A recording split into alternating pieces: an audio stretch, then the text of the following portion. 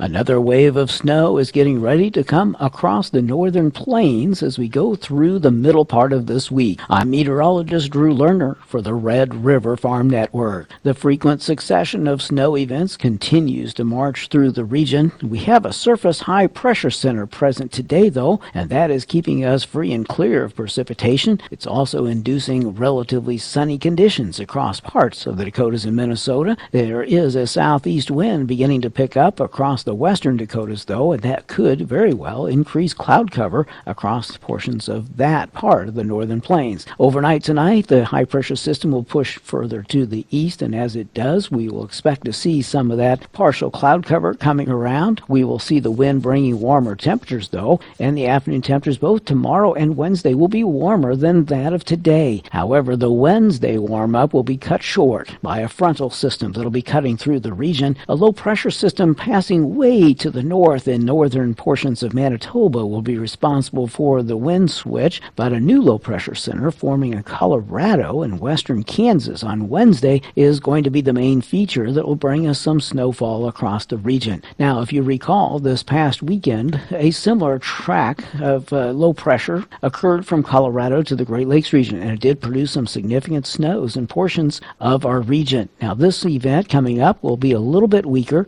Not much moisture is available for the western Dakotas, so the eastern Dakotas will pick up on most of the accumulating snow. It's a little early to get into the details of this particular storm system, but we will see snow accumulating, and at this point I would just venture a guess that totals will run from 1 to 3 inches. Now, there is potential, though, because of the low pressure system's track, that some areas in southeastern South Dakota and Minnesota could get greater snowfall, and further adjustments in the storm system are expected. Now, for right now, I like what the models are doing, keeping the greatest snow more in Iowa, Nebraska, and parts of Wisconsin and eastern Minnesota. And as long as the track stays the same over the next day or two, we will be missing out on most of the significant snowfall. The temperatures across the region will be trending warmer. We expect the afternoon temperatures today stuck in the teens and 20s. Tomorrow, 20s and 30s will occur in the eastern Dakotas and Minnesota, with temperatures in the 40s, even some 50 and lower 60-degree readings out in the western part of South Dakota, and 40s in western North Dakota.